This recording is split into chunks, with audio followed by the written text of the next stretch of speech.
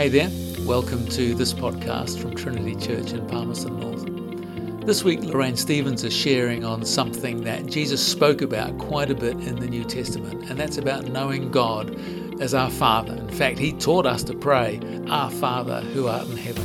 So this can be a challenging thought for some, and we hope that you'll find this message helpful and encouraging in your journey. Let's go straight to the message now, which was spoken on a Sunday morning recently here at Trinity. Well, I've been thinking a lot about Father God for some reason. Well, Jesus spoke about his Father a lot, didn't he? If you look at the scriptures, he was here to do his Father's will, and he kept pointing the way back to the Father. And I think, sometimes forget the Father. We're worshipping Jesus, which is really good, but Jesus kept pointing the way back to his Father. And we really need to know what the Father's like as the basis of our faith. Jesus is our Saviour, and he was sent by God the Father. And sometimes, if you're wanting to do some Bible study, look in the Gospels and read all the times that he referred to his Father and what he said about his Father, and he was constantly talking about his Father. He tried to tell people about his Father, and he tried to tell his disciples about his Father, but they were often confused, as we can be. How we think about the Father is a pillar of our faith and our ability to handle the tough times. But what we think about the Father tends to come from the only example that we've had, and that is our earthly father, and what we've been taught along the way about what God's like. And for some people, that can be a big problem. It's easy to view God as a vengeful father, waiting for us to slip up so he can punish us. So a cross between the worst school teacher you can think of that you had and a policeman like the one that told me and my brother that over the loudspeaker, that bike is built for two, not one. I'm thinking, why aren't you chasing criminals? Why are you picking on kids on a bike? But, all the things that we've had of authority, they tend to make it a problem. We can have a father who's maybe absent or neglectful, abusive, or the hardest of all to deal with sometimes is one who can be all of those things, unpredictable, loving one minute, violent the next, and that leaves a child in a constant state of anxiety. What's he going to be like today? And we can transfer those feelings onto God. What's God going to be like today? I know he loves me, but what's coming? So how can we trust God if we never know how he's going to react? So it can be hard to negotiate all of this and to come into a good relationship with God the Father. And he's adopted us, and so we need to. George, do we have that picture somewhere? There it is. Right. Okay. So this shows us two different ways of parenting. Discipline is helping a child to solve a problem, and punishment is making a child suffer for having a problem. So there we've got this child with a problem. Do we help him to solve this, or do we punish him for having a problem? And we've all had problems. We've all got problems. So how do we react? Do you see God as someone who helps you to solve your problem and make a good choice, or someone who's going to punish you, so best to avoid him and hope he doesn't find out what you've done? So which one was closest to your father? Now, I was born after the war, World War II. Bruce?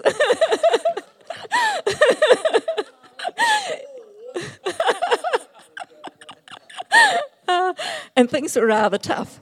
And some fathers had come back from the war with what today we would recognise as PTSD. But 70 years ago, there was no help for that available. And add to that the stress of a job and housing shortages and no benefits. My own father was not violent. He did get angry from time to time. I'll tell you a little story. But he did a great job trying to provide for us under very difficult circumstances. But having had quite a sad background himself, he was a bit remote, and I didn't really feel I could go to him with my problems. I couldn't relate to that. Discipline is helping a child solve a problem, really. I think he was definitely more the other sort. Punishment is making a child suffer for having a problem. So, shall I tell you a story?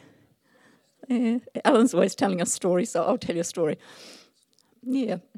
Well, at this stage, we lived out of Shannon, up on a hill. I like hills. It was probably about 3 kilometres out, I suppose, out of town. And there were 4 of us kids about 6 years apart. They were all quite close in age. And back then, the shops weren't open at the weekends, and they closed at 5 o'clock, except for Friday night, which was town night, for those of you who remember. So any shopping that you wanted to do that we couldn't do in Shannon, we had to come up to Palmerston and race around all the shops and try and get everything done before 9 o'clock at night. And this was the only time available because Mum didn't drive and we only had one car anyway, and Dad was off with that. So so sometimes we went with them, but this night we were left alone. Now, my slightly younger brother always had good schemes, which sometimes involved me getting concussions, sometimes a broken arm. So always good schemes for him, but never quite so much for me, but never mind. And the scheme for this night was this master plan that we should work out when Mum and Dad would be due to arrive home, and we should walk down the road about the time my parents would be coming home, and they would be so pleased to see us, and they would give us a ride home. What fun, we thought. Anyone see any flaws already in this plan? Yeah. So we traipsed off, and we waited at the end of our road, and we waited. And my memory's a bit hazy now. That was a long time ago. But I'm pretty sure it got dark, but eventually they did return. Do you remember the scene in The Sound of Music where Captain Von Trapp comes home and his kids are up the tree dressed in clothes made out of curtains? Well, we weren't up trees and we must have had some sort of clothes on, but Dad's reaction was pretty much like Captain Von Trapp. No, hop in the car, dear children. So nice of you to come and meet us. Let's go home and have some cocoa. He drove straight past. I think he probably stopped long enough to ask us, what the blank do we think we were doing? But basically he drove straight past, and I was perplexed. I mean, we meant really well. We really meant well. We really thought that they would love for us to walk down and meet them. So we walked home very silently, probably arguing about whom to blame. I don't remember getting a hiding when we got home. Sometimes you forget the hidings you got that you actually deserved. But we went to bed, and I was a very analytical child. I would have appreciated a safety briefing and a 10-point problem-solving lesson on why we should not have done that. But Dad was not really that sort of father. He was really more the punishment sort of father. I don't remember us ever speaking about that night ever again. I would actually like to ask him now about it from his perspective. Did Mum and Dad drive home, have a good laugh, put on their serious faces for when we traipsed up at some hour of the night? I don't know. I like to think so, but I suspect not. Anyway, back to God. How do we know what he's like? With all the handicaps we've had growing up, how do we know? And Philip had the same problem. In John 14, verse 6 to 7, Jesus said, I am the way, the truth, and the life. No one comes to the Father except through me. If you really know me, you will know my Father as well. From now on, you do know him and have seen him. Once again, he kept pointing back to the Father. And then in verse 8, Philip said, "Lord, show us the Father, and that will be enough for us." And Jesus replied, "Don't you know me, Philip? Even after I've been among you such a long time, anyone who has seen me has seen the Father. How can you say, 'Show us the Father'? Don't you believe that I am in the Father and the Father is in me? The words I say to you, I do not speak on my own authority. Rather, it is the Father living in me who is doing his work." So from that, how do we know what the Father's like? We look to Jesus. Jesus says if we've seen him, we've seen the Father. He is our example of how to parent, how to relate, how to help others, and how did Jesus treat people. So if we want to know how to treat someone, how to treat our child, how God treats us. You can see in that picture there's the man with his arm around the child, but that's also like God with his arm around us, saying, "Lorraine, you've got another problem. Let me help you solve it." Think of some of the things. Think about the woman at the well who had had 5 husbands. Did he call her names, label her an adulteress, chastise her, and talk a lot about hell? No, he asked questions. He revealed who he was to her. He helped her to solve her problems. He treated her with dignity and respect when I bet she thought she didn't deserve that. And because of that, she was able to go and spread the word to her village.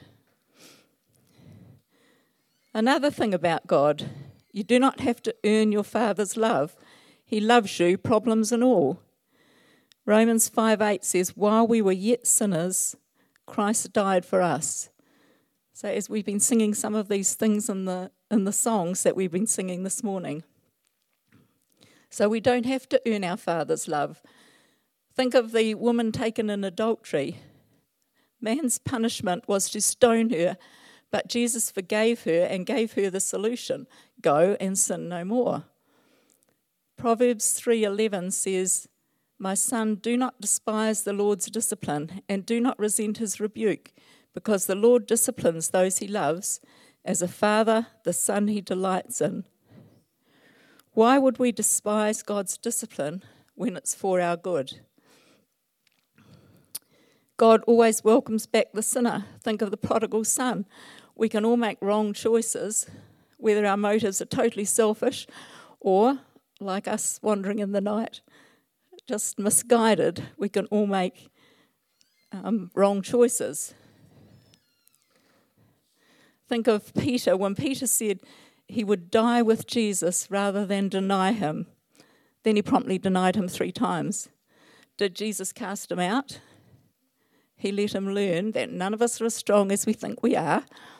And then after the resurrection, Jesus reaffirmed his commitment, and Peter became a great founding leader of the early church. That's our Father. Our Father is our provider, Jehovah Jireh, and Jesus is again our example. Think about Jesus feeding the 5,000 who were in a wilderness place without food, and he can do that for us when we're in a wilderness place, when we've just been made redundant, or not to mention anything. Yeah, he's done it for us. We've had about 4 redundancies in our lives, Grant and me, and every time he's provided for us. And Jesus was our example, just as he provided for the people in the wilderness. No food. He provided it. And Jesus associated with all types: tax collectors, adulterers, fishermen, Pharisees. You know, God loves them all. And this, once again, this is our Father. Our Father is so many things, as Jesus has shown us. He is kind and patient, approachable. Children came to him. They weren't scared of him. He is our helper, our refuge, and merciful. So if you have trouble with Father God, just think of Jesus. If you really know me, you will know my Father as well. Get to know Jesus more and you'll get to know the Father God. If you want to know how a father should react in a in a circumstance, look to Jesus, see what he did, how he treated people. Our Father is amazing.